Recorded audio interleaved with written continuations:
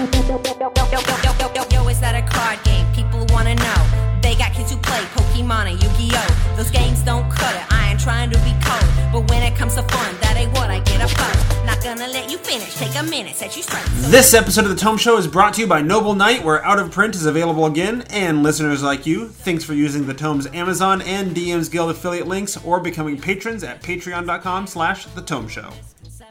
Stay right there, let me answer your questions, or clear up all your misconceptions. You don't dress up to play D&D, you don't dress up to play D&D. Welcome to The Tome, a D&D news, reviews, and interview show, and I'm your Tome host, Jeff Greiner. And I'm Tracy Hurley. In this episode, number 289, we're reaching out to the Critters to talk about the Tal'Dorei campaign setting, and later we'll be talking to James Hake, one of the authors of the book. And joining us in this episode, we have a panel of Critical Role fans to balance out the hosts who are less well-versed. So first up, we have our junior editor who works on shows like the D&D and Data Show, The Round Table, and is now trying to help us get caught up on several months of backlog from book clubs. Welcome, Aaron Good. Hello. And the co-host of the wonderful Performance Check podcast, a show all about taking inspiration from the theatrical arts and trying to up our game after seeing all these live stream players taking it to the next level. Emily Bonneville, welcome to your first appearance on the Tome Show.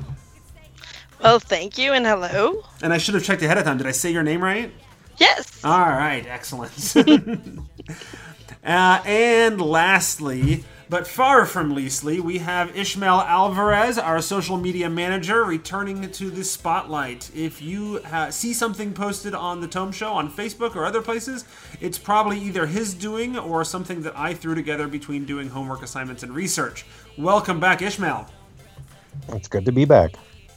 And so we figured before we talked about the book, we should explain a little bit about what it is. Tal'Dorei is campaign setting. Matt Mercer created it for his live stream game, known as Critical Role. After years of play and growing popularity, he partnered with Green O'Neill and James Hake, who we'll talk to later, to put the setting into a book. So before we get too far, let's go through everyone's general familiarity with Critical Role and the setting prior to reading the book. Ishmael, you want to go first? Yeah, I've caught a handful of episodes. I've been trying to catch up on a bunch of a lot of the different games that both Wizards of the Coast themselves do and the Critical Hits. And it's the kind of thing I'm so busy I have them on in the background. But I really like what I see, but I'm by far not anywhere near an expert like maybe some other people are, or as much of a fan as some other people are. But give me some time and I'll probably be there. Awesome. Emily? I'm a pretty big fan. I think I've been watching live since like episode 20. So I'm up to date. I'm waiting for tonight and can't wait for the episode. And yeah, I'm a pretty big critter. So I knew a lot about the world when I got the book. Awesome. Aaron? yeah, same for me, really. I think I've been watching since around a similar time, like episode 20 or very early in the run. So yeah, I'm definitely gonna, after we're done here, gonna catch tonight's episode for sure. Yeah, we should let everyone know we happen to record oftentimes on Thursday, and today is Thursday, and that is when the show is on. Mm-hmm. What about you, Jeff? So I'm very aware of Critical Role. I've watched a few episodes, but I've not. The live streaming format has not proven itself to be ideal for me. So I was very happy recently to discover that they've started releasing the audio as a podcast, and there's about 40 episodes. The first 40 or so episodes of the Critical Role show are now available as podcast downloads. So I will be catching up as those become more available. Cool. And I'm kind of more in Jeff's boat. I'd known about it, but with the pregnancy and then having a small one, I haven't been able to keep up as much with the community. But I'm also looking forward to the podcast release because I also added to my commute recently. Mm-hmm. So I have more time to listen to things now. There you go. Yeah. Yeah, no, and I think that's actually the fact that we have those varying perspectives. I think will actually be useful to us in determining how much of the book makes sense to the uninitiated, and how much does it appeal to those who already know the world and the setting and the stories pretty well. So, different but valuable perspectives there. Before we dive into that review of the campaign setting, though, we need to mention our sponsor, Noble Knight. They specialize in selling out-of-print products, but they also carry the latest and greatest. In fact, my pick for this episode is one of those latest and greatest. It is the very book that we are reviewing tonight. Well, tonight as we record. I don't know when you're listening. It is titled Critical Role, Tal'Dorei Campaign Setting. It's $5 off the cover price from Noble Knight. So if you are interested in what you hear from us, consider heading over to Noble Knight to buy your copy, and be sure to tell them that the Tome Show sent you. Remember when Acererak built a tomb in Greyhawk? Noble Knight does. Remember when we stood against the giants? Noble Knight does. Remember Thaco? Noble Knight does. Remember when the legendary Dragonlance was recovered to win the war? Noble Knight does. Remember Spelljammer? Mystara? Darksun? Planescape? Noble Knight does. Remember Chainmail? First Edition? AD&D 3.5 4E? Noble Knight does. Remember all the stories you haven't told yet? All the games you haven't played? Noble Knight, a game store with all the best games from today and tomorrow and back through the ages of gaming history. Head over to thetomeshow.com to find a link to Noble Knight, where Out of Print is available again.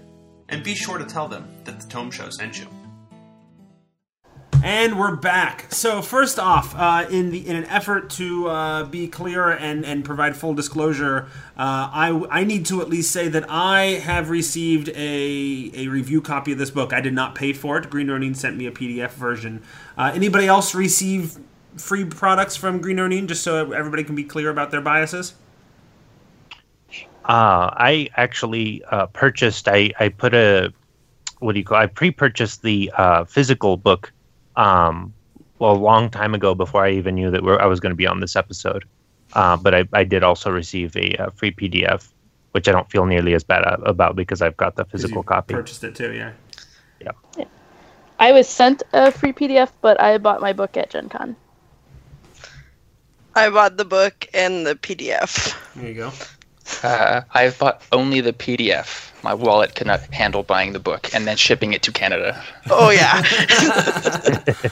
So we have a good mix of PDF, of the hardcover, of people who received copies, people who paid for copies, people who did both. In fact, I think I'm the only one who only am working from a free copy. Everybody else who got a free copy also paid for it. So let's start off. Tal'Dorei campaign setting. What is this book? Who's got some insight into what is this thing all about? So Tal'Dorei campaign setting, as we've said, is the campaign setting book written by Matthew Mercer about the setting he uses on the show Critical Role.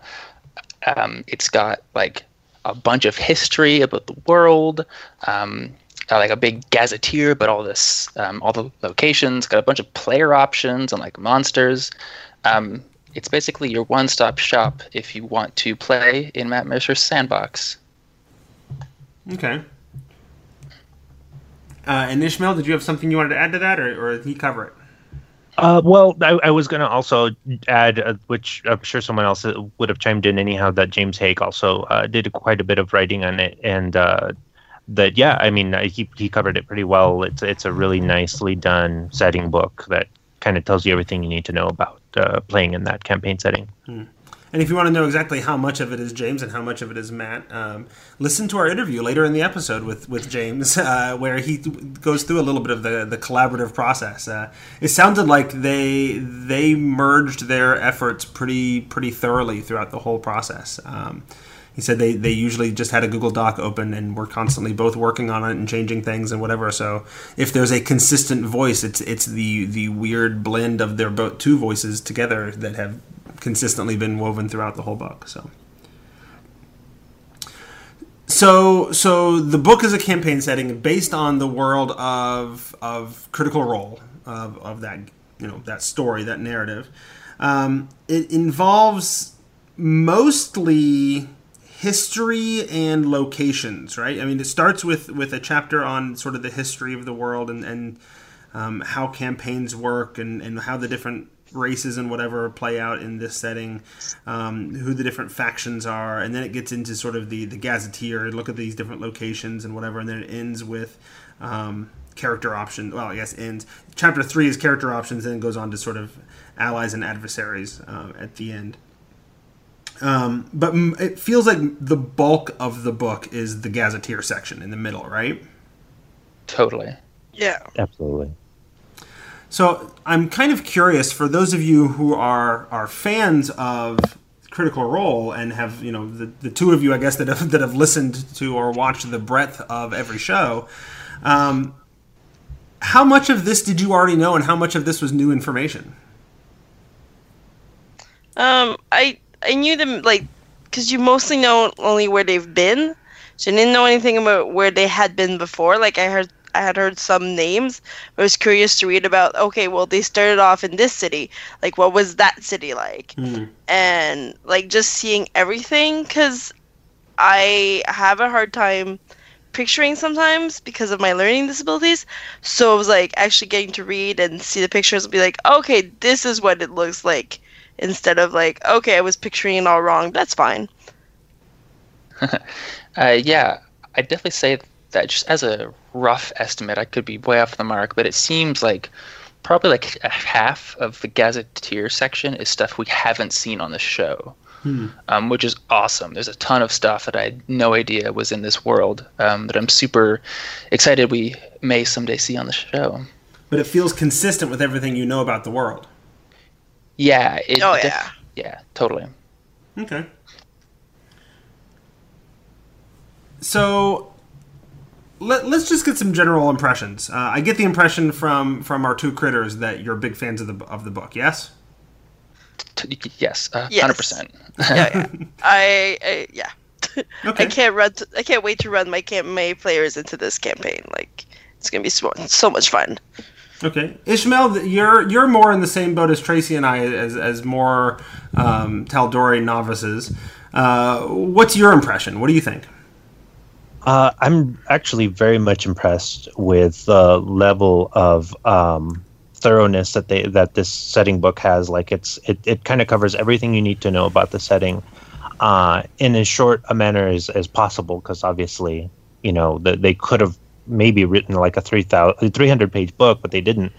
But really, what struck me about the setting book is that it is very much like Sword Coast Adventurer's Guide as kind of a comparison. It gives you things that you need to know. It gives you history. It gives you religious perspective.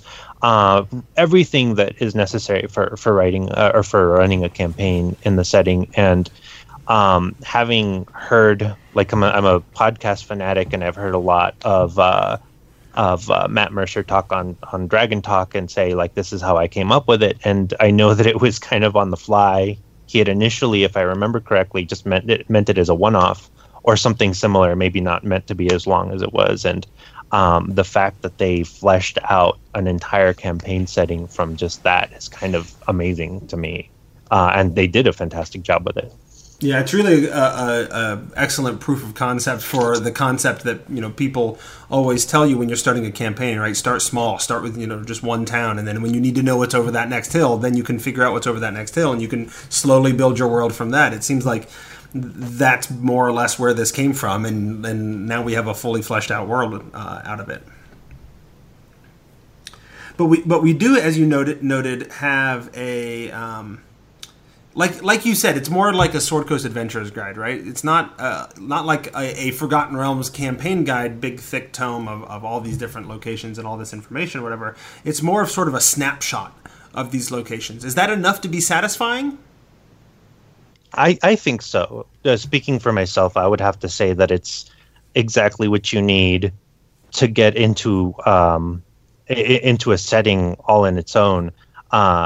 And because it does a good job, it gives you the things that you need instead of just giving you little snippets of To give you an example, I've seen a lot of setting books that will tell you boring details about a town, and they'll list how many people there do a certain kind of job, and it doesn't do that. It tells you what adventurers would need to know. It tells you what a game master would need to know. It tells you exactly what you need to know to run an adventure. And there were even notes in there. It's like, if your players are higher level, they might be dealing with this kind of thing. And it just is a testament to a setting that was kind of born out of a game master's need to make a setting interesting for their players. And I think it's also a testament for how good game master Matt Mercer is. Yeah, and actually, you bring up a good point. Like on one hand, like it's just enough of a snapshot, much like Sword Coast Adventure Guys. As much as just enough of a snapshot that a decent DM is going to have enough to run on, but also recognizes that a decent DM is creative enough to not need everything handed to them and not have to read through a page and a half of lore before before the session where they're going to this town or whatever, right? You just need a little snippet, and then the rest of it I can sort of make up on the fly. But you also hit on something that I thought was really interesting about the book. For each location, they throw in at least one, usually two, little adventure hooks. And usually for different levels. So, it might say for low-level characters, mid-level characters, high-level characters, and it's basically these are the kinds of stories and adventures that you might run into based on this setting. And because they took out all the more mundane things, every setting sort of feels really evocative and fantastic, in my experience. Mm-hmm. Absolutely. Yeah, those are some of my favorite bits of this book, actually. The little adventure hooks. Mm-hmm. The last book I remember seeing those in was, I think it was like the Gloomrot campaign guide for 4th edition. They had like little bit similar things. But those are like the DM's dream, right? It's like, okay, location and ready-made adventure. Boom, go. It's awesome. I mean, those are the kinds of things that when I start getting really serious about creating a campaign, I will go through a setting like this and I'll read through all of that stuff and find a theme that weaves its way through a bunch of different threads, and that becomes my campaign, right? I did that when I first read the 4th edition Forgotten Realms campaign guide. Like, I read through the whole thing, and by the end of it, I'm like, okay, there's a story here that I picked up on that needs to be told. And you don't even have to look very hard in this book because of those adventure hooks in every single location. Like, it would not take much effort to start reading through those hooks and be like, okay, after having looked at just those, I have a campaign now, right? I know what I'm doing in each of those locations, and I can start to map things out and what's going to happen and where they're going to go. Yeah, and there's the additional layer too, because they provide like the macro and micro of what's going on, because there's the bigger civilization kind of in decline sort of thing going on, but then there's also talking about in the individual areas, different people and groups that the adventurers might be interested in. Mm-hmm. And then on top of it, because not all of those campaign hooks tie in directly into those two things, so there's like that middle layer too. Yeah. So Tracy, everybody's sort of given their general impressions of the book. What were your general impressions? What do you think?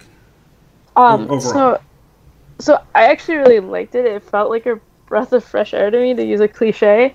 I didn't know anything going into the first time I opened it up, and I could see right away the care.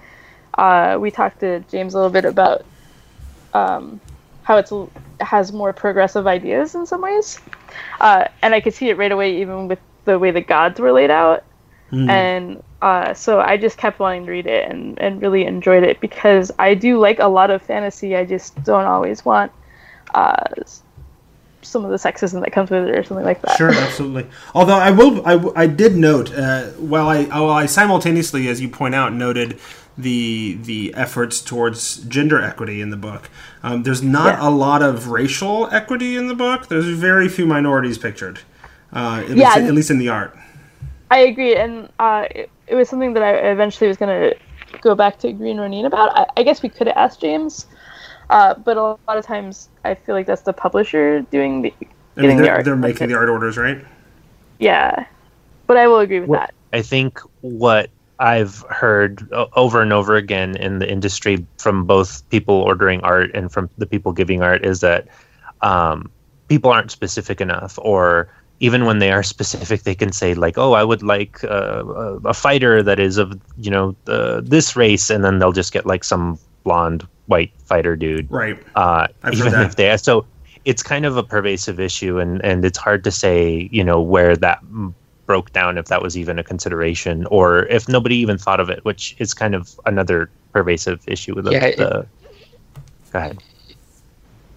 Oh, it just definitely does seem like an oversight, like you're describing. Just I find the critic community to be like an exceptionally welcoming one. So it definitely seems like a communication oversight, like you described, as opposed to anything intentionally malicious. Well, I mean, I think that's why, like, even Wizards with their connections and their resources and whatever. When they first started putting together products for 5th edition, like the first thing they did before they sent out any art orders was they created a massive visual Bible of what the worlds look like. So now when they send out art orders, they say, we want somebody who's from this part of the world, and then they have an art reference and can recognize, oh, this is somebody with darker skin and these features and whatever. And so that's sort of the base level foundational way that they've tried to approach that. But even then, it doesn't always work out that way, because artists are going to give you what they give you, and to a degree, sometimes by the time you figure that out, it's too late, right? Yeah, and I mean, they've had a hard time too, even having done that, because I've heard the stories from some of the folks there. So yeah, it's definitely a hard issue. But it is something to bring up, because we don't want, there are a lot of progressive ideas in there, but we don't want to have someone feel like we're leading them astray, I think. Would you say, Jeff? Like, yeah, if you look at it, that might pop up. Absolutely. Yeah. Yeah, but also on the other hand, like, we're only visiting like one part of Tal'Dorei, and like, we already know, if you listen to Critical Role, like Marquette, they're darker skinned people. It could also be a bias of where you're visiting in the world. Like, if you come to a certain country, or if you go to Europe, or different parts of Europe, people with different colors, but there's the majority of people. So in the few pictures of people they've put, like, they might have just, like, it's probably just an oversight, but also, like, probably when we're going to be getting, if we get the other books for the other continents, they're probably going to be more inclusive based on where we are at that point. Could be. Although, I have bad news, Emily. James says it'll probably be at least a few years before we get any more setting books. I don't care. I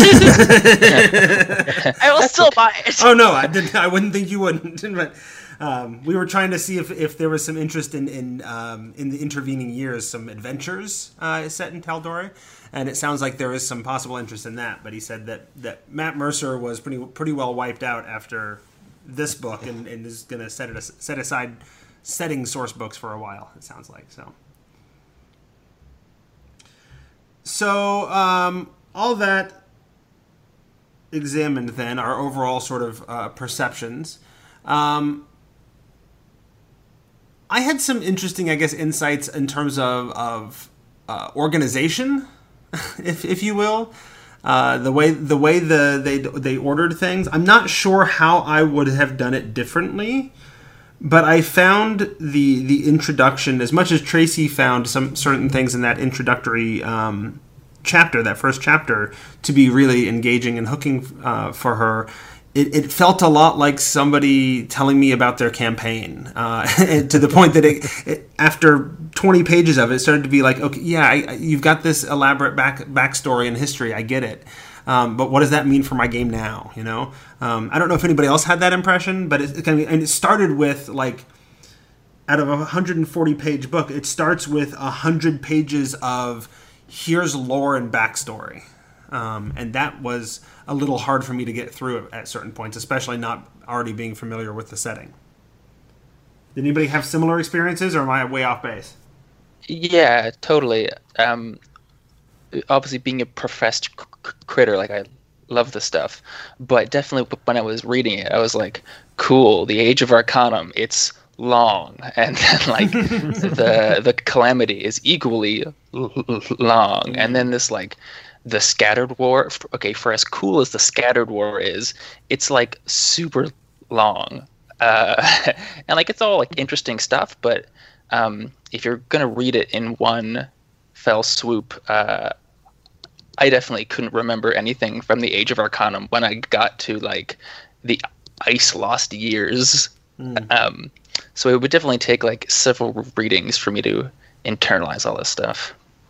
Yeah, I guess it just didn't have much of an on ramp for me. Like I felt like I was already on the highway as soon as I got into chapter 1. Yeah, truth. I'm not gonna begrudge the book that. Like I've read my fair share of setting books, like I'm sure everybody has, and like I just skipped those. So I did that here too. I just skipped it and went for the meat of things, like getting into like the more immediate settings. Like, okay, what's this region like? What's that? Because just like with any setting book, I'm going to wait until I get invested in it, whether I'm running a game or playing in the game or just plain like getting into the meat and potatoes of the setting. And once you're invested, that's where you want to go back and learn about the history. That's when you want to go back and figure out why things are the way they are now. And that's my method for doing it. I wait until I have something to hook onto, and then I go back and look through the things that maybe will explain the setting a little bit better. And find the ways to flesh out that thing and build from that thing that hooked you. Yeah, and I find that usually with something like this, especially if I'm unfamiliar with the setting, the thing that hooks me is the character options, right? The new monsters and all that kind of stuff, the bits and stuff that even if I don't buy into the setting, I can steal and take into my own thing. And in fact, I found the allies and adversaries chapter at the very end to be, in terms of the lore, the most approachable lore in the whole book. In terms of being very easy to sort of pick up in small little bits and yet informative of what's going on. But I suppose it needed to go at the end because that's where all the monster stats are. Emily? I definitely kind of jumped around when I read the book just because I was so excited to have it. But when I read the lore part at the beginning, I was reading it more to find out about the world the player, like the Critical Role campaign is in now, kind of. I wasn't basing it on, what I was going to do was really just reading it for like, oh, that's cool. Like I was reading it more like a novel, I guess, more than thinking about putting it in my campaign. But yeah, I can guess how it would be heavy if you're not steeped into like what it is. Yeah, just especially considering where the show is at the present time, a lot of that lore stuff is really coming back in like a big way. So as a fan, it's definitely super cool to get this deep dive explanation we've not really gotten on the show. Yeah, I could totally see that being of interest. But yeah, as a non-critter, it was a tough on-ramp for me to get onto. Now, Tracy, did you have the same experience as a non-critter? Because I know you said that like when you got to the gods, you found something there that you really hooked onto. And that's not at the beginning, but it's fairly close. I mean, it's at the last... It's like 14 pages in, so... Yeah, I didn't have the same problem you did, but I think for me, a lot of it was... I could see where it was connected also to like the history of D&D in terms of like the primordials and everything else. So I kind of like that. I like that sort of thing where people are restating it and putting their own spin on it. So I happen to enjoy that sort of thing, I think. Yeah, no, and actually I noticed that a lot. You mentioned like the primordials and all that, and there was that and several other things that really reminded me of 4th edition, which is why I asked James about the additions that the setting has gone through over the years, and was a little surprised to discover that at no point in time was this setting ever played in 4th edition. It started in Pathfinder in his home game, and then was 5th edition with Critical Role, but it's never been 4th edition. I'm like, oh really? Because there's some really 4th edition-y sort of setting assumptions going on in some places here. So I noted that a little bit as well. Do you happen to remember when Melora came out? Was that more 4th edition? I think Melora was a 4th edition deity, yeah. Yeah, Yeah, I think because I know James was very big about Melora because we talked about something else on Twitter regarding her. So I wonder if he brought in some for you. as far as I can tell, the show has always used the Dawn War pantheon that Fourth Edition introduced. Okay, so so there is some inspiration there. Yeah, I think it's just like a really like good set of gods, just like throw in a game, right? Mm-hmm. So, go ahead. I was just gonna say one of the big things I'd like to talk about, because we talked about it with James too, is the vestiges. Yeah, let's get into the crunchy mechanical bits, like the vestiges and the player character options and all that kind of stuff. So yeah, go ahead. Let's start with vestiges. Go ahead, Tracy. Yeah, so vestiges are basically kind of like artifacts, but I don't know, maybe somebody else will have a better way of putting it, but the way I see it is that they're tied into the story because there's something, the character usually has to do something in order to engage the next level of them. Does anyone else want to explain them better? Sorry. It's not necessarily a new concept. Like they're basically artifacts that will grow with you. But I will say that the way that they're implemented, I think, is novel, or at least unique to this to the setting, in that they don't just level up with you as you level up. They kind of ask you to do something. They kind of push the story, and like not to set too far adrift from what we're talking about, but that's what I noticed throughout the whole book, is that many of the elements within the book had to do with the story. It was very much evocative of the fact that the people who are involved are very much about like the theatrical presentation of everything, which I think is fantastic.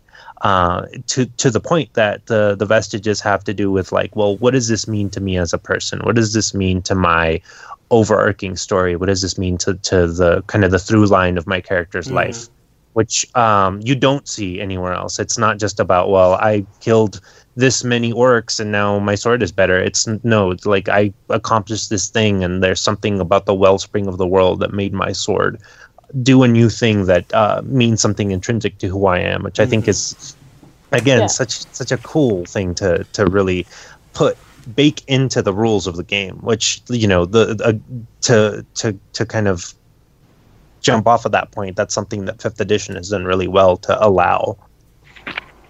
Yeah, vestiges are kind of, I think, probably one of my 2 or 3 favorite mechanical bits of the whole book. And the idea that not only that they grow with you, but that they grow with you as a result of major story points for your character arc. The fact that it encourages growth in that way is interesting and something I like to see more of. Like, you know, it's this kind of thing that a good DM would kind of start doing anyway. But it's kind of hard baking it into how they work. Yeah, and it's specifically the DM that gets to like identify and enforce when these things happen. There's like 2 levels: the Awakened and the Exalted. And an example of when a vestige might, let's say, awaken would be a character finally surmounts one of their greatest fears, or something like that, and tries to save another party member or something like that. So it's like it's a way of the DM rewarding players for really reaching into that, and also helps set it up so that the DM's not the adversary.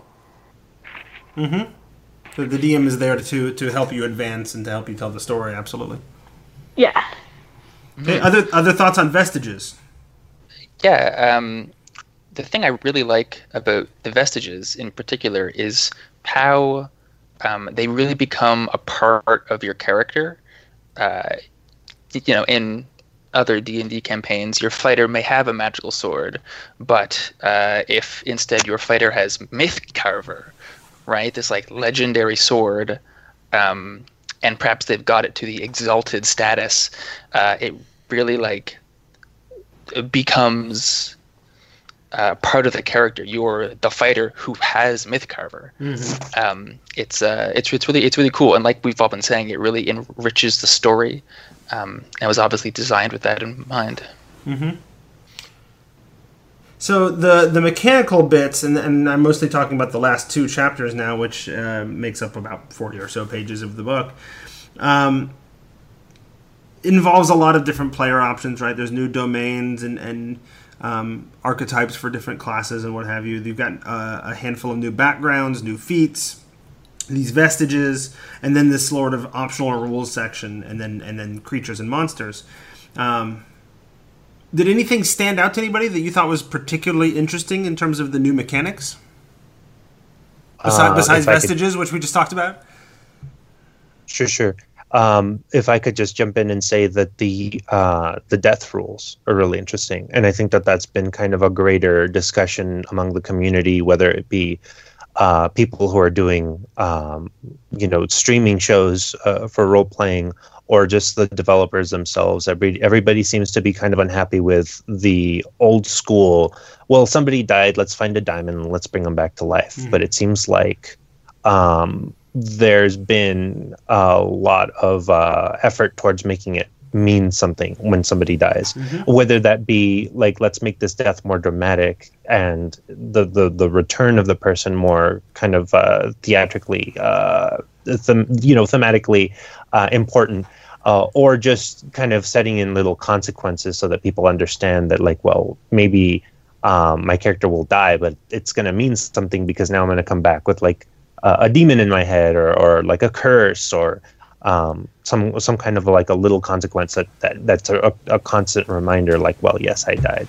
Yeah, and none of them are quite as dramatic as there's a demon in my head, generally speaking, in terms of the way they've laid out the mechanics here. But they lay out 4 different ways of handling sort of alternative bringing people back from the dead rules, right? And some of them are like the first one, a taxing return, as it's called, is simply going back to the old school way of, well, when you come back from the dead, you lose a point of con. And eventually you're at a con and you can't come back from the dead anymore. And, once your con starts dropping to a certain point, you're going to be dying more often anyway because your hit points suck. And then it scales up to the relatively more complex, the fading spirit rules, which I thought were just really cool and evocative. The idea that, if you want to bring somebody back to dead, you can totally do it. But it's a little more challenging. Not challenging to the point that it's unlikely. Like, especially the first time it happens, it seems like odds are, if you try to bring somebody back from the dead, you're going to bring somebody back from the dead, right? But it lets other people get involved in the ritual to bring them back, and that changes the resurrection check that's made, and there's side effects that can come about with that. And if you need to do it fast, for the quick resurrections, things like revivify and all that kind of stuff. There's slightly different tweaks to how that works and all that, and I just found that part to be much more interesting and evocative to me. Absolutely. Yeah. And I just wanted to say, like, I didn't mean to mischaracterize it. I think the whole demon in the head thing might have been something I got from another setting or what have you, but I didn't mean to bring that in to say. Well, no, and there is one that has gives you some sort of madness, indefinite madness or long-term madness. Those are basically the other 2 options. Didn't come back right, which I suppose one could interpret as, I've been touched in the head by a demon sort of thing. So certainly, as somebody who's been playing Out of the Abyss lately, that is not something far from my mind of something that could happen. A little bit. Yeah. Go. I was just going to say that the moments in the show where these resurrection rules have been used have been among some of the most like dramatic and emotional in the whole run. So I think that's definitely a testament to the tension that they can bring in, especially if your character has died a few times and that DC is sort of creeping up there. And it gets more and more dramatic every time it happens. Any other mechanics that particularly stand out? So I really liked the Runechild Sorcerer bloodline. Okay. I thought that was the most interesting to me of the class features. I'm just a sucker for anything that uses like a sort of a dice pool mechanic, and as the Runechild, you're like throwing around d6s to block damage and all this stuff. I just thought it was a cool take on the sorcerer, and like we've been saying, really ties into the story well, because you've got all these like weird glyphs on you that a good DM could take in a whole bunch of really interesting directions, I'm sure. Mm-hmm. Yeah, no, and I thought that was... I actually... It took me a while reading through and trying to understand how these essence runes function, how the mechanics of them function, but once I did, I'm like, oh, this is kind of a really neat idea. And the idea is, as you go through your adventuring day or whatever, the sorcerer can activate these runes that are kind of hidden within their body, right? And then they start glowing. And once enough of them start glowing, you actually become a light source. And then you can expend those runes to pull off certain, particularly dramatic or interesting effects with your magic. It kind of becomes almost a secondary sorcery point pool that does different things than sorcery points do, I guess. Yeah, so maybe it increases like the bookwork at the table a tiny bit. Mm-hmm. But I think just like the concept of it is really strong. Like as opposed to the Juggernaut, which I think is a little less strong conceptually, but Mm-hmm. I mean, it's certainly the Juggernaut feels less evocative to me anyway, right? The Rune Child, by its nature, tells a story. The Juggernaut, I recognize, has a story connected to the setting, but it could also that could very easily be stripped down and be relatively generic. And here's a new version of Barbarian that does some makes loud noises and bangs on things.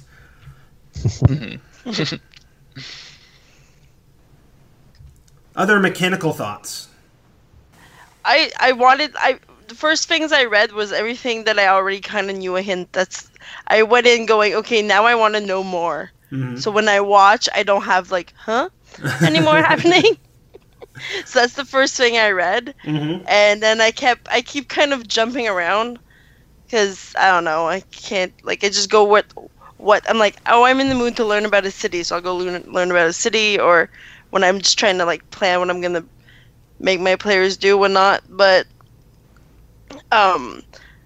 there's just so much to remember, and I'm like, okay, I'm just gonna pay attention to what's useful. Sure, absolutely. What's gonna happen, and the other stuff is there for later. And that's honestly kind of how setting books should normally be used and consumed anyway. Like, crazy people like us who review these books and read them cover to cover in order are the exception, I think, not the rule.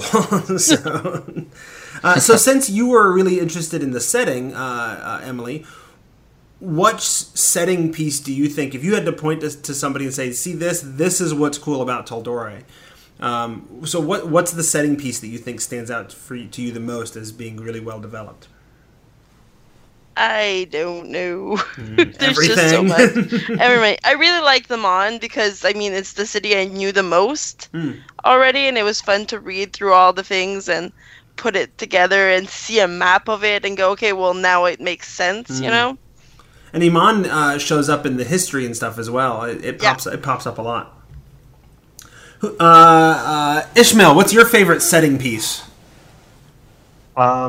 Really, my favorite setting piece, I couldn't point to one, but all of the little towns and regions, and all of the, I was saying before, when you get these little nuggets and these little seeds of adventures anywhere, it makes you want to run the game. It makes you want to run the setting. Mm-hmm. And so you'll read about this little region, or you'll read about this specific city, and you'll get a feel for it, not through some kind of a description of this is what the architecture was, but more okay, there's this is some illegal activity that's going on, or this is some problem with elementals that they've been having. So I wish I could point to something more specific, but that general really concept of those seeds.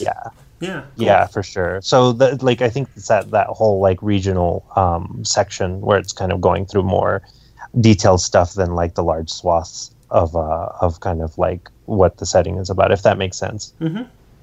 Tracy, tell us why the gods is the best section of the book. Well, actually, I don't know if it's the best section. I really like the seeds thing. That was the first thing I was really going to steal from the book. But like I said, at least when it comes to gender representation, I saw it not only in the god section, but in a lot of the various other characters that exist that are described through the rest of the book. I thought there was a pretty good mix. Okay. Aaron, best setting section of the book? For me, it's definitely Whitestone, the city that's detailed in the Alabaster Sierras section. It's a city that's featured very prominently in the show, and I just love it. It's just sort of like this northern, like austere kind of castle, and there's all these like weird. There's like a weird Pelor tree in the center. It's just like if the show has a home, I would argue it's Whitestone. So it's cool to like read through the section. There's like a really nice 4-page like spread on it. It's great to like read through and find all the little nods to the show. Like when you read about like Lady Vexalia of the Grey Hunt, it's just there's something that warms the cockles of my heart to sort of see like the Critical Role characters sort of presented in this like historical fashion. It's like, oh yes, their adventures, you know, like looking back on it, and they're part of the world now. It's up to you to be the next adventurers. Mm-hmm. Just something really nice about that. Mm-hmm, absolutely, mine was probably this small little bit about the shearing channel, actually right before Whitestone. Something about that, like as I'm reading the description, basically there's this seagoing channel, but it's really tough, rugged waters to the point that nobody ever travels there, right? And my immediate thought was, oh, this is Han Solo flying into the asteroid field to escape the Empire, right? This is the setup that they're laying out. It's the impossible channel to get through, and so the crazy adventurers are going to go through it in order to escape whoever's chasing after them or whatever. And then I read that little adventure seed in it. And it's like, oh no, there's this weird mutated Kraken raising an army in there. Like when they say nobody successfully goes through this channel, they're not joking. Like this Han Solo doesn't make it through this channel, you know. He gets eaten, you know. So I found that interesting, and it was a nice sort of combination of the setting description and then the way those little seeds play out. One of the setting pieces that raised some interest in some questions, I guess, in my head of possible inspiration is the Ashari. And so I'm curious to ask our critters on the panel here. Can you tell me a little bit about the Ashari? Do you want to take this one, Emily? Sure. The Ashari are... they are 4 tribes that keep gates of elementals. And there's an Earth Ashari, an Air Ashari, Water Ashari, and Fire Ashari. And they're throughout the whole Alexandria, so they're not all in Tal'Dorei. Mm-hmm. And they're mostly druids, but not all of them. And yeah. And is it just me, or are they like ripped straight out of the world of The Last Airbender? You would be 100% correct in saying that. Yeah, it would happen to be Madame Marisha's favorite anime, so okay. Yes. I mean, and that became abundantly clear for me with the air people, because in that section of the setting, they even describe like this magic item they have that is a staff that unfolds into a flying device that you can jump on and fly around. I'm like, they're just being egg. Yeah, I think the story goes like when they first started playing, Marisha was just like, hey, can I be essentially like Aang from Avatar, but a druid? And that was because they were playing a one-off to begin, so Matt was like, yeah, sure, why not? So then Matt has to go create this elaborate like sort of monk tribal tradition that like is just Avatar with the serial numbers filed off. Sure, okay.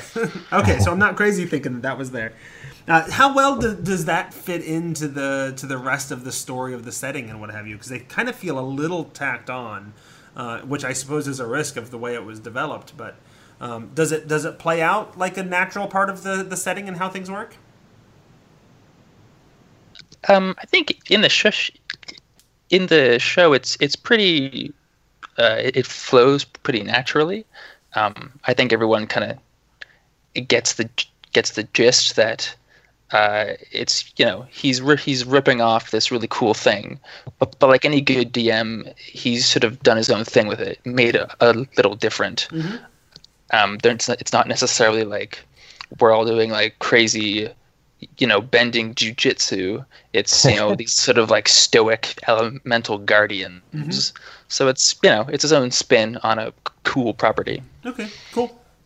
And I wanted to add too that as someone who is not as familiar with the show, it did feel like a lot of the setting was kind of born from the campaign itself, and in the best way possible.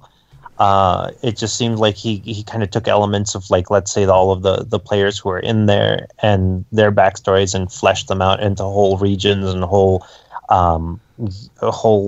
factions within the setting. And you can tell, like, maybe it seems like they don't necessarily fit into place in and of themselves, but when you kind of take the whole, everything fitting together, I think it kind of meshes better when you really take it in big picture style. Mm-hmm. Very good. So we've talked a long time, and there's still a half an hour interview to get to. So let's go ahead and get to last thoughts. Anybody have any last thoughts or anything else that we haven't talked about that you think is worth discussing? The art. The art is amazing. Really good art. It is. I like when you fall on the page that's like not just like Amon, but it's like straight out of like the story of, like, if you watch Critical Role, or the amazing group picture that could never be, because it has two characters that are played by the same person in it, but still. Uh-huh. Yeah, and that's a fairly iconic image that I've seen a lot since they announced the book too. I think that was one of the early ones they got. Anything else? The art is great. What else you want to say before we head on out? I just have a couple of quick things I want to make sure I squeeze in. Just going back to the art for 1 second, that map that came for me separately as a separate PDF, the map of the continent is gorgeous. I love like the paper folds that are like drawn into it. It's stunning. We've talked a lot about stuff we really love, but there are a few things that I don't love so much, especially in the mechanics section. Okay. There's all of the backgrounds. They feel a little superfluous to me. It feels weird to have like a class member background presented as something different when the criminal background is already in the player's handbook. That feels a little weird to me as well. And there's even moments in some of those backgrounds where they're like, well, it's basically this background, but do change a few things, right? Totally. And all the features of those backgrounds, they offer like mechanical benefits, which is kind of antithetical to like the nature of 5e backgrounds. So those are, I would say, caution to a DM looking to use those. But they're probably fine. Like, they won't be campaign ruining. But and there's a feat in there that messes with the concentration rules, which put up a flag to me as well. Anything that like tackles the concentration rules, and it's like, you can concentrate on 2 spells at once. That also is a little freaky. Yeah, and you guys can tell us better, but that there were some of those feats and whatever optional rules that are discussed that feels a lot like him taking house rules and codifying them in a way that other people can play with. Yeah, that's what it feels like, especially the potion drinking, the bonus action potion drinking feat. That's a house rule the game runs us on. So there's just some like kind of weird mechanical stuff that may or may not suit you, but DM discretion for sure. Sure. And I do remember hearing Matt talk about that specifically, because I think that's one of the first things that like a lot of interviewers will ask him about. But that is his house rule. It seems to work for them, and it's a little bit different. But yeah, like it's the kind of thing like that's what you get when you take the Critical Role campaign, because that's how he runs the game, and you get those people who might want to do it that way, and this is kind of a way to do it. And I didn't pay attention to whether or not there was like a disclaimer or anything on those feats necessarily. But if there wasn't, maybe there should have been, because I'm sure there's a lot of dungeon masters out there who are like, no, I don't want people to be able to concentrate on 2 spells at once. Sure. But who knows? I mean, it's not the worst thing in the world, and from everything that I've seen, it hasn't really ruined any kind of mechanical, balance issues or what have you. Yeah, no, there were none of the things, the little mechanical benefits for backgrounds and all that kind of stuff. None of it looked to me like this is going to be completely unbalancing, so much as it was just, this isn't really the design philosophy of 5e. You're designing 3rd edition or whatever with some of these features, So, but none of them were game breaking. Yeah, it's not a huge negative on the book. Just something I noticed. Yeah. A DM may wish to keep in mind. Mm-hmm. All right. Other last thoughts? Go buy the book. Go buy the book. At least the PDF. And if you're going to buy the hard copy, go to Noble Knight and buy it from them for $5 off, and tell them the Tome Show sent you. Oh. And it comes, for those who don't know, it comes with a map that you could put in the frame.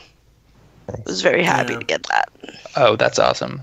It was cute. I was like, I now need to frame this. Oh, it's not double-sided? That's always the trouble with these awesome maps, is that oftentimes they're double-sided. No. Sweet. It's just like the one you get as in the PDF, but on paper. Awesome. Cool. All right, so that's our review. Now we're going to hear from James Hake, co-author of the book. Jeff, take it away. All right, I am here now with James Hake, the game designer and writer who has done work for Kobold Press, has worked as an editor for the Ian World Insider, and has written many things for the Adventurers League, and is also the co-author of the Tal'Dorei book. Welcome, James. Hello. It's great to be on. And since we are interviewing you before we're doing the actual review, if I mispronounce things, you make sure to let me know. All right, I'll watch you like a hawk. Okay. So let's start off easy. What is this book about? Ooh, you say easy, yeah. But the Tal'Dorei campaign setting is a book that describes the world, or the main continent of the world that the show Critical Role takes place on. It's where all the main characters of the show are from, and even though their many travels take them all across the world of Exandria, the country and continent of Tal'Dorei it's still the main home and the seat of all of these adventures. Should I assume that we all know about Critical Role, or would you like a little rundown on that, just in case? Well, I mean, certainly that's going to be something that we're going to touch on as well. So yeah, give us that rundown if you'd like. Cool. Critical Role is the show that first, it didn't start the big hullabaloo over D&D live stream shows, but it was certainly the one that caught everyone's attention. Critical Role is a D&D live streamed show hosted by Geek and Sundry on their Twitch channel and on Project Alpha, their own streaming service, and it stars 7 self-proclaimed nerdy-ass voice actors and Matthew Mercer, their dungeon master, their own king of the nerds. And those intrepid cast members are Marisha Ray, Taliesin Jaffe, Liam O'Brien, Laura Bailey, Travis Willingham, and Ashley Johnson. Bingo! I got them all. You got it. Last time I gave an interview, I totally forgot Taliesin, and my cheeks are still red about that. But yes, that's all of them, and they are all incredible D&D players, and their voice-over training lends so much flavor and depth to the world and their characters. And if you're going to listen to a D&D live show, that is certainly the one to listen to. Yeah.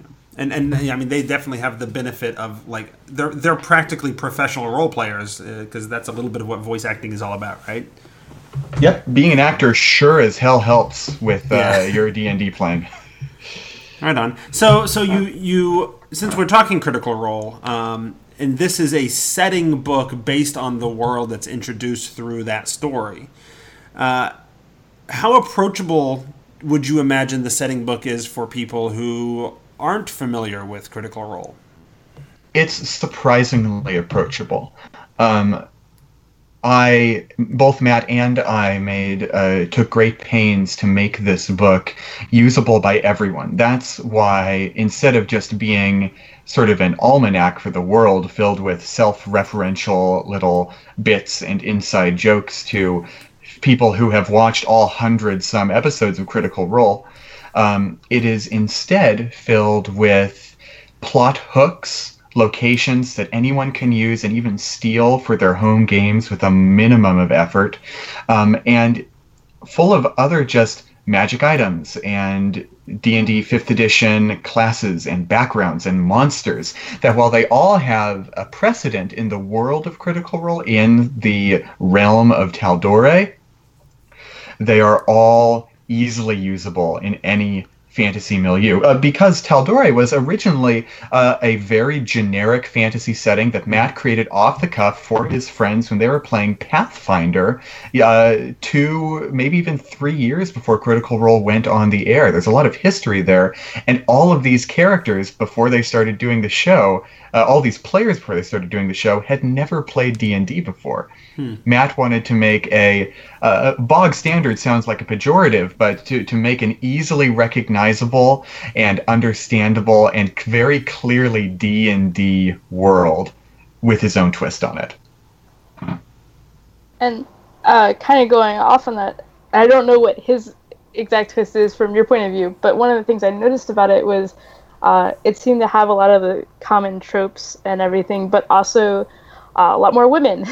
Mm-hmm. And stuff like that. So I'm wondering, is that kind of like what you're thinking in terms of twist, or?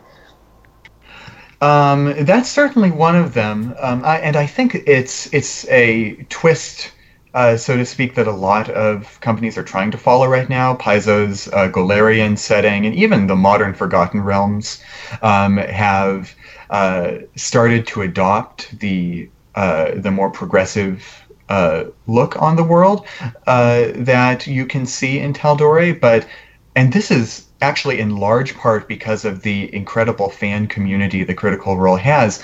I feel that Tal'Dorei is an excellent setting for introducing more progressive themes into your D&D game.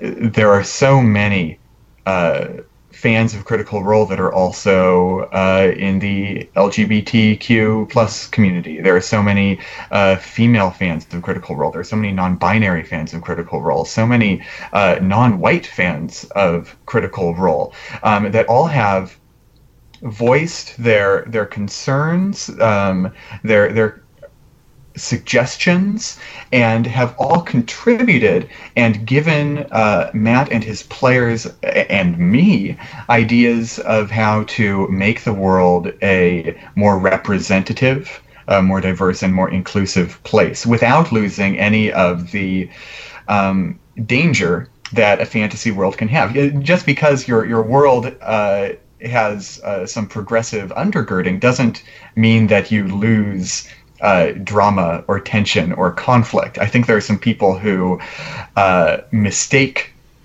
being progressive for being soft and being unmotivated. And that's something that I really want to stress is not happening in Tal'Dorei. Okay, cool. So you mentioned that it sort of starts as the setting started as generic fantasy, and then has some twists and what have you. In fantasy settings, especially D&D fantasy settings, they tend to go one of two ways. It's you either have sort of a really strong theme, gothic horror in Ravenloft, post-apocalyptic Dark Sun, Planescape are strong themes, or you'd go more kitchen sink, Forgotten Realms, Greyhawk, Golarion, etc. So where does Tal'Dorei fit in there? Do those twists start to give it a little bit of a theme, or does it try to attempt to be more kitchen sink in its genericness? Tal'Dorei is firmly on the kitchen sink side of the spectrum. And I don't want to give the impression that that means it's boring or predictable. It is first and foremost understandable, especially to new fans of the show. And drawing comparison to the Forgotten Realms, which has something like a 40-year, 50-year history behind it, because Ed Greenwood was writing that setting long before TSR bought it. It doesn't have such a dense back catalog of characters and history and lore. It's a fresh setting. Critical Role is 2-3 years old at this point. That it's not a well gate-kept setting. There are not a lot of barriers to getting into it. There are no novels that you have to pore through or endless source books. You can jump right in, and in fact, it's easier than ever to jump in because it has a show. You can watch Critical Role and absorb setting details by osmosis by watching the adventures of Vox Machina and not have to pore through a textbook in order to understand the setting. Which, in my opinion, makes Tal'Dorei an excellent place for first-time game masters to start running their games, especially if they're already fans of the show, but if they're new to D&D, it's a great place to start also. Okay. So it's more kitchen sink and a great starting place and an easy setting to sort of jump into because of its familiarity in the show. Are there places where you can sort of see inspiration? Like, are there, different editions of games that have been played in the setting that you think have inspired sort of different elements or even some of the mechanical bits that you worked on? Are there pop culture things that sort of pop up in the setting that are relevant? So where does some of that come from, do you think? From a historical standpoint, Matt and his friends started playing this campaign in Pathfinder, so it has that D20 underpinning, and then they updated to 5th edition before they started streaming. Okay. So I don't know how much the switch of editions has really messed with the mechanical underpinning of Tal'Dorei, but I can certainly tell you that the setting book is so filled with plot hooks and little seeds of campaign ideas that you'll never feel as though this setting is generic or that anything could happen or like anything can happen in it, but not just anything, if you know what I'm talking about. There's so many places for you to latch onto and start seeing how the lore of the world can inspire your own ideas. Matt wrote a foreword to this book, for instance, that goes into great depth about saying how that the Tal'Dorei that I use in Critical Role is different from the Tal'Dorei that you will see in this book. And both of those are different from the Tal'Dorei that you will use when you run a campaign. We will have many of the same characters, maybe even many of the same names and themes, but the way that you pick and choose what you use in this setting will totally change it. And he encourages you to play around and mess with his sandbox and kick down his castles and build your own. Which has been the attitude I've seen from a lot of legendary setting designers, right? Ed Greenwood says the same things, like, take the world and mess with it. It's yours, Yeah, and it's something that I've seen stated explicitly a lot recently. I think it's always been sort of an implicit assumption for many years going back in RPG history. But with 5th edition, we've got a lot of people who are just up and saying it because there are a lot of people who don't get that, who think that the book is law and it must be followed. And that's not true at all. The book is a starting point. It's a springboard for you to start your own adventures on. And kind of along those lines, so for some people have time to create their own adventures based off the source book, but not everyone does. Have you guys thought about how to offer maybe a little bit more for those folks? Like published adventures? Sure. Green Ronin just had their staff summit in Leavenworth, Washington a couple of days ago, and I wasn't at that summit. And I don't think Matt was either. But Matt has said that he needs to take a little rest before he makes another campaign setting book, before he delves into another region of the world of Exandria, like the Gothic kingdom of Wildmount or the primordial lands of Isilra and Othanzia. So it might be a couple years before we see another source book, but I wouldn't discount the possibility of something else happening in the intervening years. I can't talk too much about that because I don't know much about that right now. But I think, Tracy, that there will be plenty of more specific and tailored content to come out for Tal'Dorei in the not too distant future. Yeah, that's awesome because a good solid adventure is a great way to introduce a setting. Before I look at Titan's Grave for that. Right, they never put out a setting book, but they put out a heck of an adventure, and it kind of introduces the setting along the way. So. That seems like the attitude that Wizards of the Coast has taken for 5th edition. Instead of producing major setting books, they introduce the relevant regions with the adventure, the story that they're trying to tell with it. And Green Ronin knows how to do that because they published Titan's Grave. That's their product. So yeah, and they did Out of the Abyss. They've got their bases covered. And they know how to do this well. So I will put my trust in them. So you talk about the setting, and you have insight into the background and the history and all this kind of stuff, and you talk about it like it's your setting. So I have to ask, how familiar were you with the setting before you started the work? Before I began work on the Tal'Dorei campaign guide, I was the editorial intern at Geek and Sundry for about a year, from January 2016 to about August 2016. And I was working there while I was managing their web blog. I had one earphone in with Critical Role, starting from episode 1 when I became an intern, and going up to episode 50 when I first hit live. And I was live. I was watching the live shows every week since then, more or less. Mm-hmm. And so I was very close to the setting.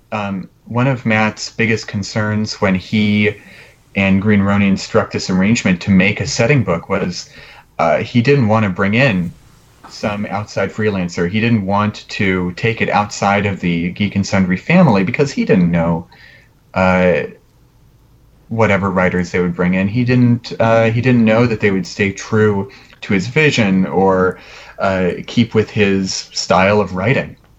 And so he and I bumped into each other in the hallway one day while I was, getting a drink from the fridge at the Geek and Sundry office. And Ryan Green, the technical director of Critical Role, and I talked to each other, and we agreed that this is something that we should do together and that we should be in constant collaboration with together. And it was because we knew the setting backwards and forwards. Mm-hmm. So then how did that process work? Does Matt serve as the idea man and you're the one who writes everything up? Is he take one part, you take another part? How does that collaboration play out? It was a very collaborative process. It was we had a series of Google Docs open basically all the time. I always had those pages open in another window behind whatever I was doing. And we would write down ideas. Matt would basically drop chunks of his own notes. He would transcribe his written setting notes for his game and drop them in the doc. And I would turn that into a readable manuscript, and I would drop my ideas in a certain place, and he would say, let me tweak this and this and this and this, and rewrite all this. And so eventually, it became unclear whose work was what in the end. We all had our fingerprints all over every single bit of text in that document. And certainly there were some parts that were more me than him, and there were more him than me. Most of the monsters were my doing, for instance, and most of the history section were his, for example. But it was so collaborative. We all were able to do whatever we wanted and criticize and critique and edit each other. And I just have to add to that Matt is maybe the nicest human being on earth, and one of the most incredible people to write with, because he, even when he says essentially, "This is bad, I don't like it," he is always ready with a suggestion or a tweak or something that never stonewalls another person, something that always lets me fail forward and get something even better out of the process. And I like to think I was able to do the same thing for him, but that's always a goal. It's always something to strive for. So, I guess in regards to the book, because you were talking about how he would bring in stuff from his home campaign and stuff like that. So, for the campaign setting, how much of it's like new details versus just stuff that maybe people from the show know? Like, is there a lot of stuff that was outside of the Critical Role show in the book?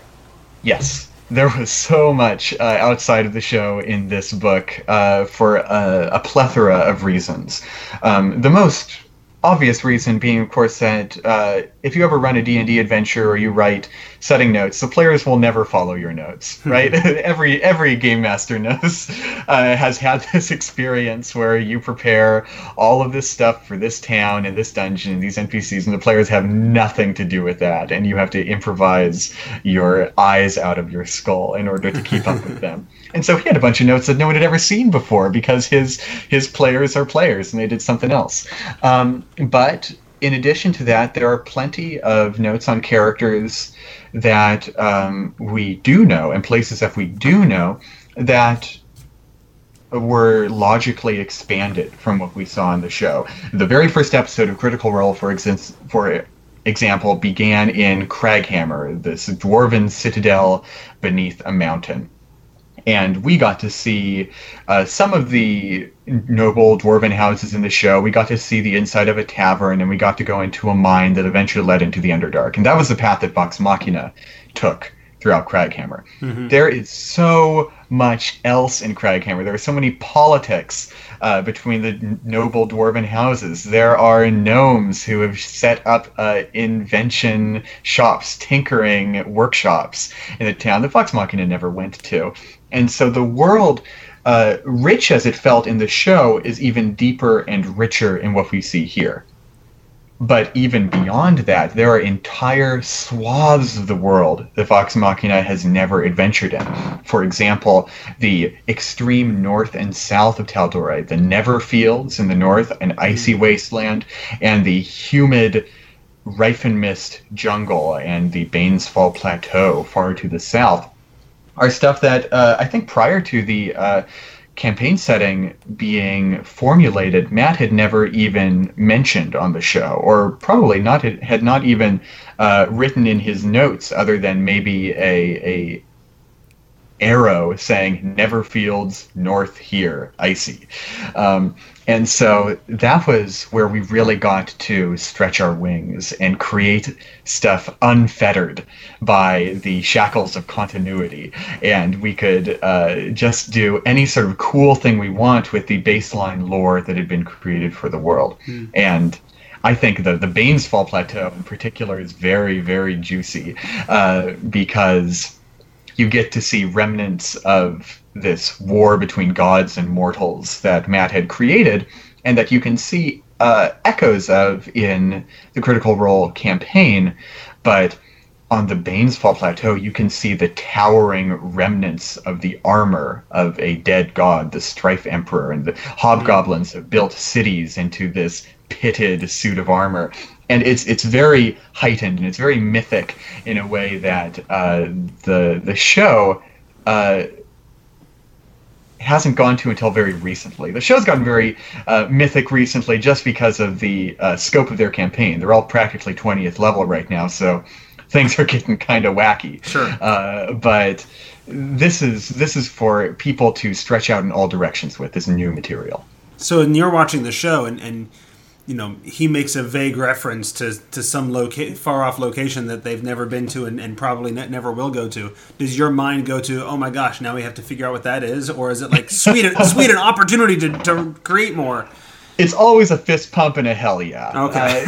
It's gotta be. This world is so engaging and so rich and so exciting to delve into that, I will scramble to make a note of whatever the heck Matt just said, because I need to keep an eye out for what we're doing next. But at the same time, I know that this reference will get all of the viewers, all of the fans, just as riled up about new mysteries as it does to me.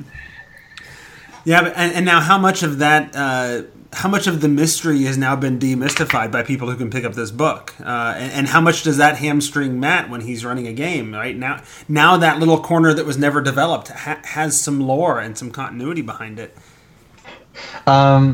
In a way, I can see how that might be a little demystifying, but Matt has plenty of ways around it. For example, I'm pretty sure, don't quote me on this, but my intuition says that the next arc of Critical Role, Vox Machina are practically 20th level adventurers. They're going to retire soon, and a new band of heroes. Their Critical Role will continue, but everyone will be playing a new character in the not too distant future. They're in the final arc of this campaign. When the next campaign begins, I have a feeling it won't be set in Tal'Dorei at all. It will be set with low-level adventurers, probably, and this is a guess, in the Gothic realms of Wildemount. And we've heard tell of this region. Vox Machina has popped into this region very briefly before, but we've never dug into the deep details and locations of this place. And that will be exciting for a number of reasons, not least of which is because there's no book on it. Right. Not yet, anyway. Exactly, not yet.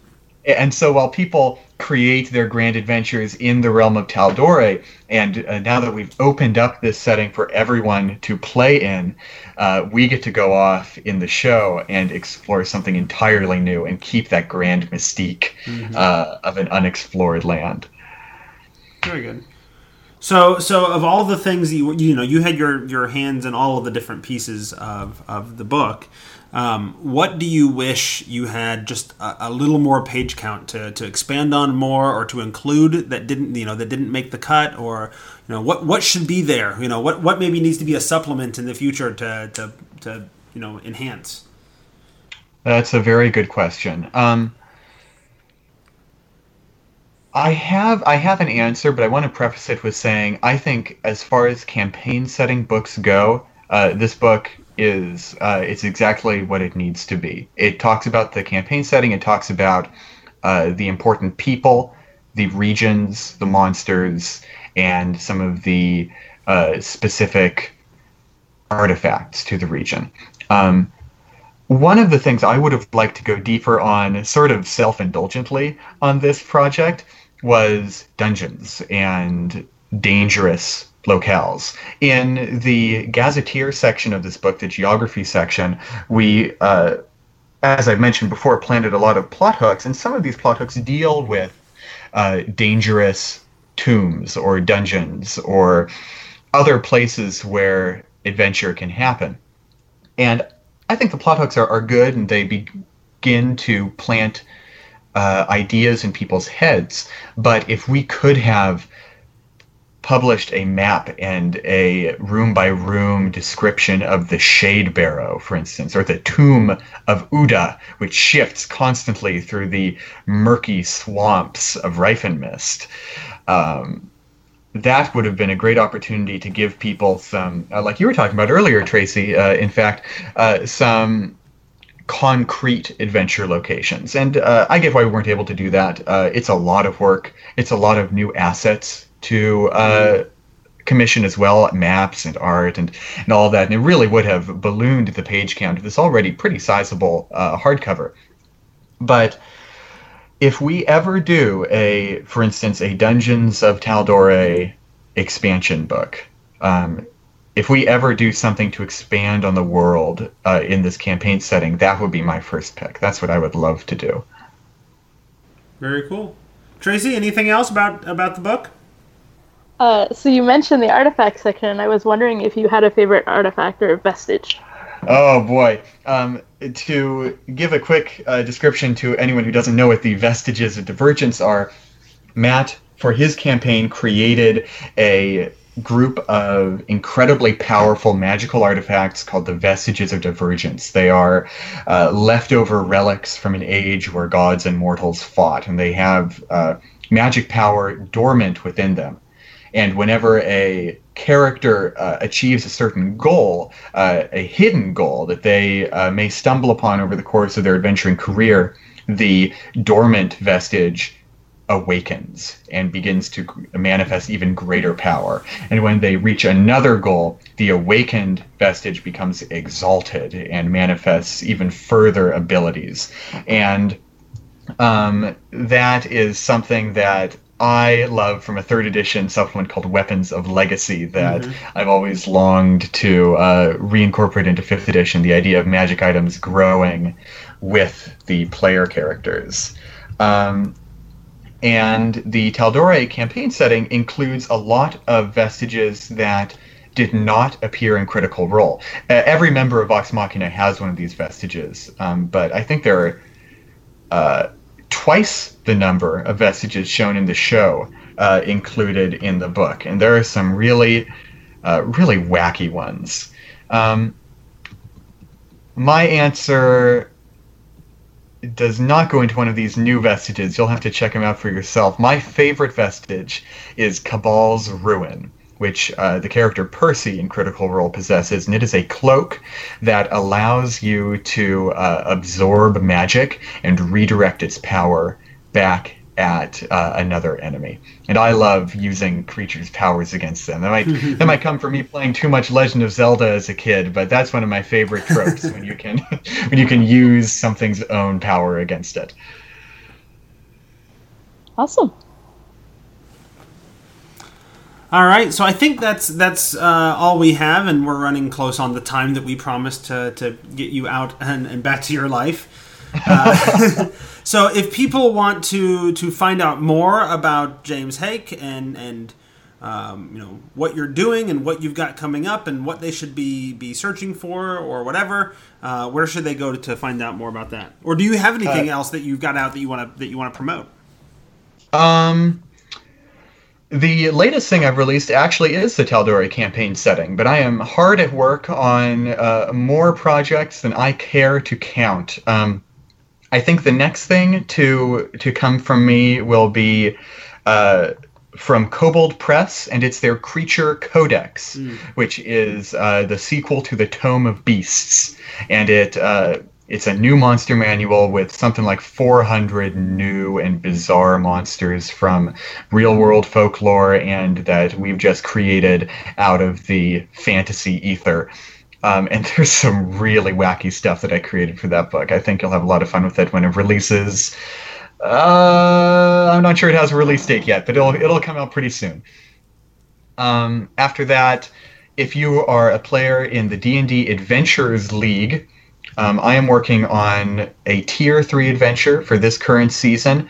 It's called Fire, Ash, and Ruin, and it will release early 2018. So if you like demons and dinosaurs and active volcanoes in the jungles of Chult, take a look for Fire, Ash, and Ruin early next year. If you want to keep up to date with what I'm doing in the meantime, I'm most active on Twitter. My handle is James J. Hake. That's got my middle initial J in the middle of it. And yeah, you should really look for me on Twitter. That's where I'm most active. That's where you'll see everything that I put out and all my other various musings. And if people want to know how to spell Hake, it's Haeck. Yes, that's absolutely right. James J. Hake. Cool. Very cool. Yeah, thanks for joining us. We enjoyed this talk. I hope to talk to you again about other stuff in the future. Absolutely. Call anytime. It was really great being on the show, you guys. Thanks for talking with me, Jeff. Thanks for talking with me, Tracy. I hope to see you guys soon, very shortly. Very good. All right, so we're going to call that the end of this episode. We'd like to say thank you to our sponsor, Noble Knight, as well as our guest for the show, Aaron. Where can people find you? So if you want to talk to me about like music stuff, nerdy stuff, Critical Role stuff, you can find me on Twitter at tbone_doog. Spell Doog. Doog. It's just my last name, but backwards.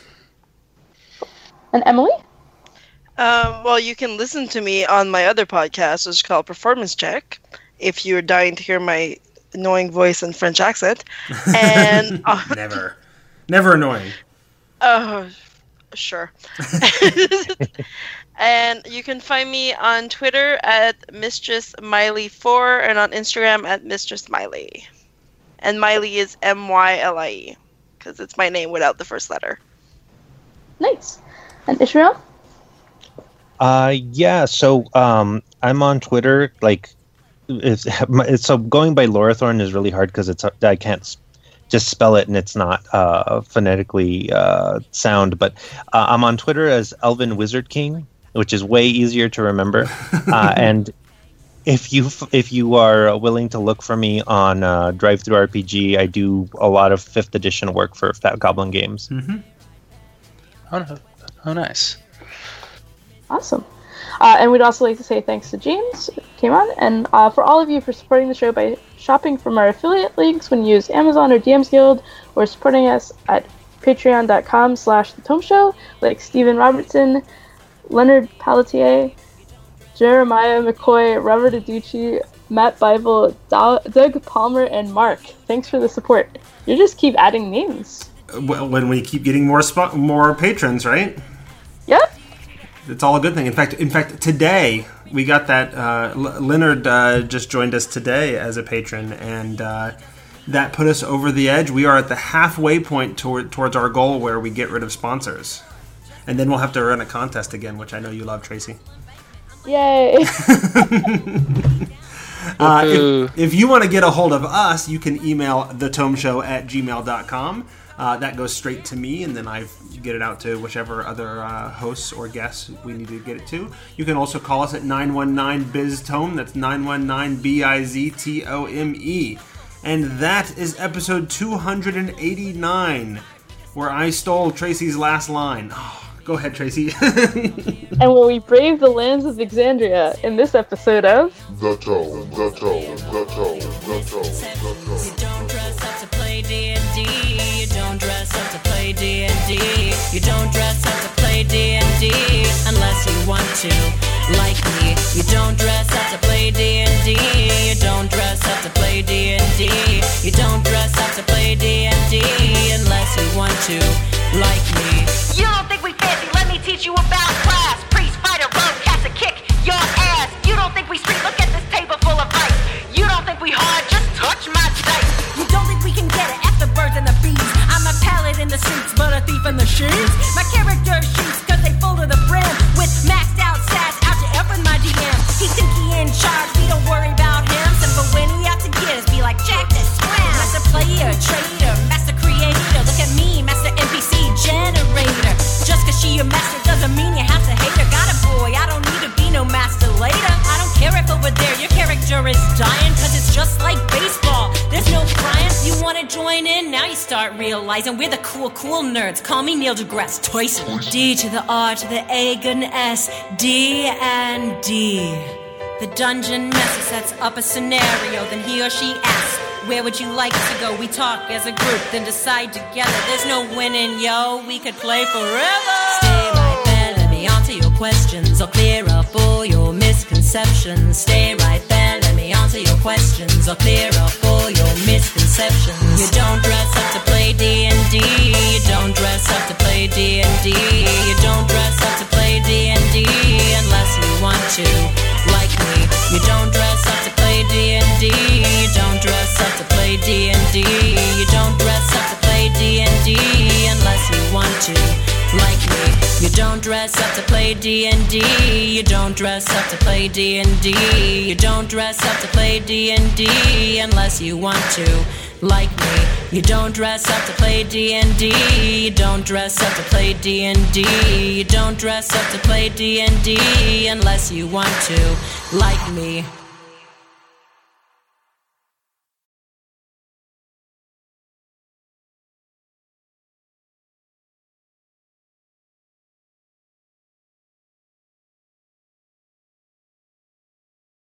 I'm on the wall.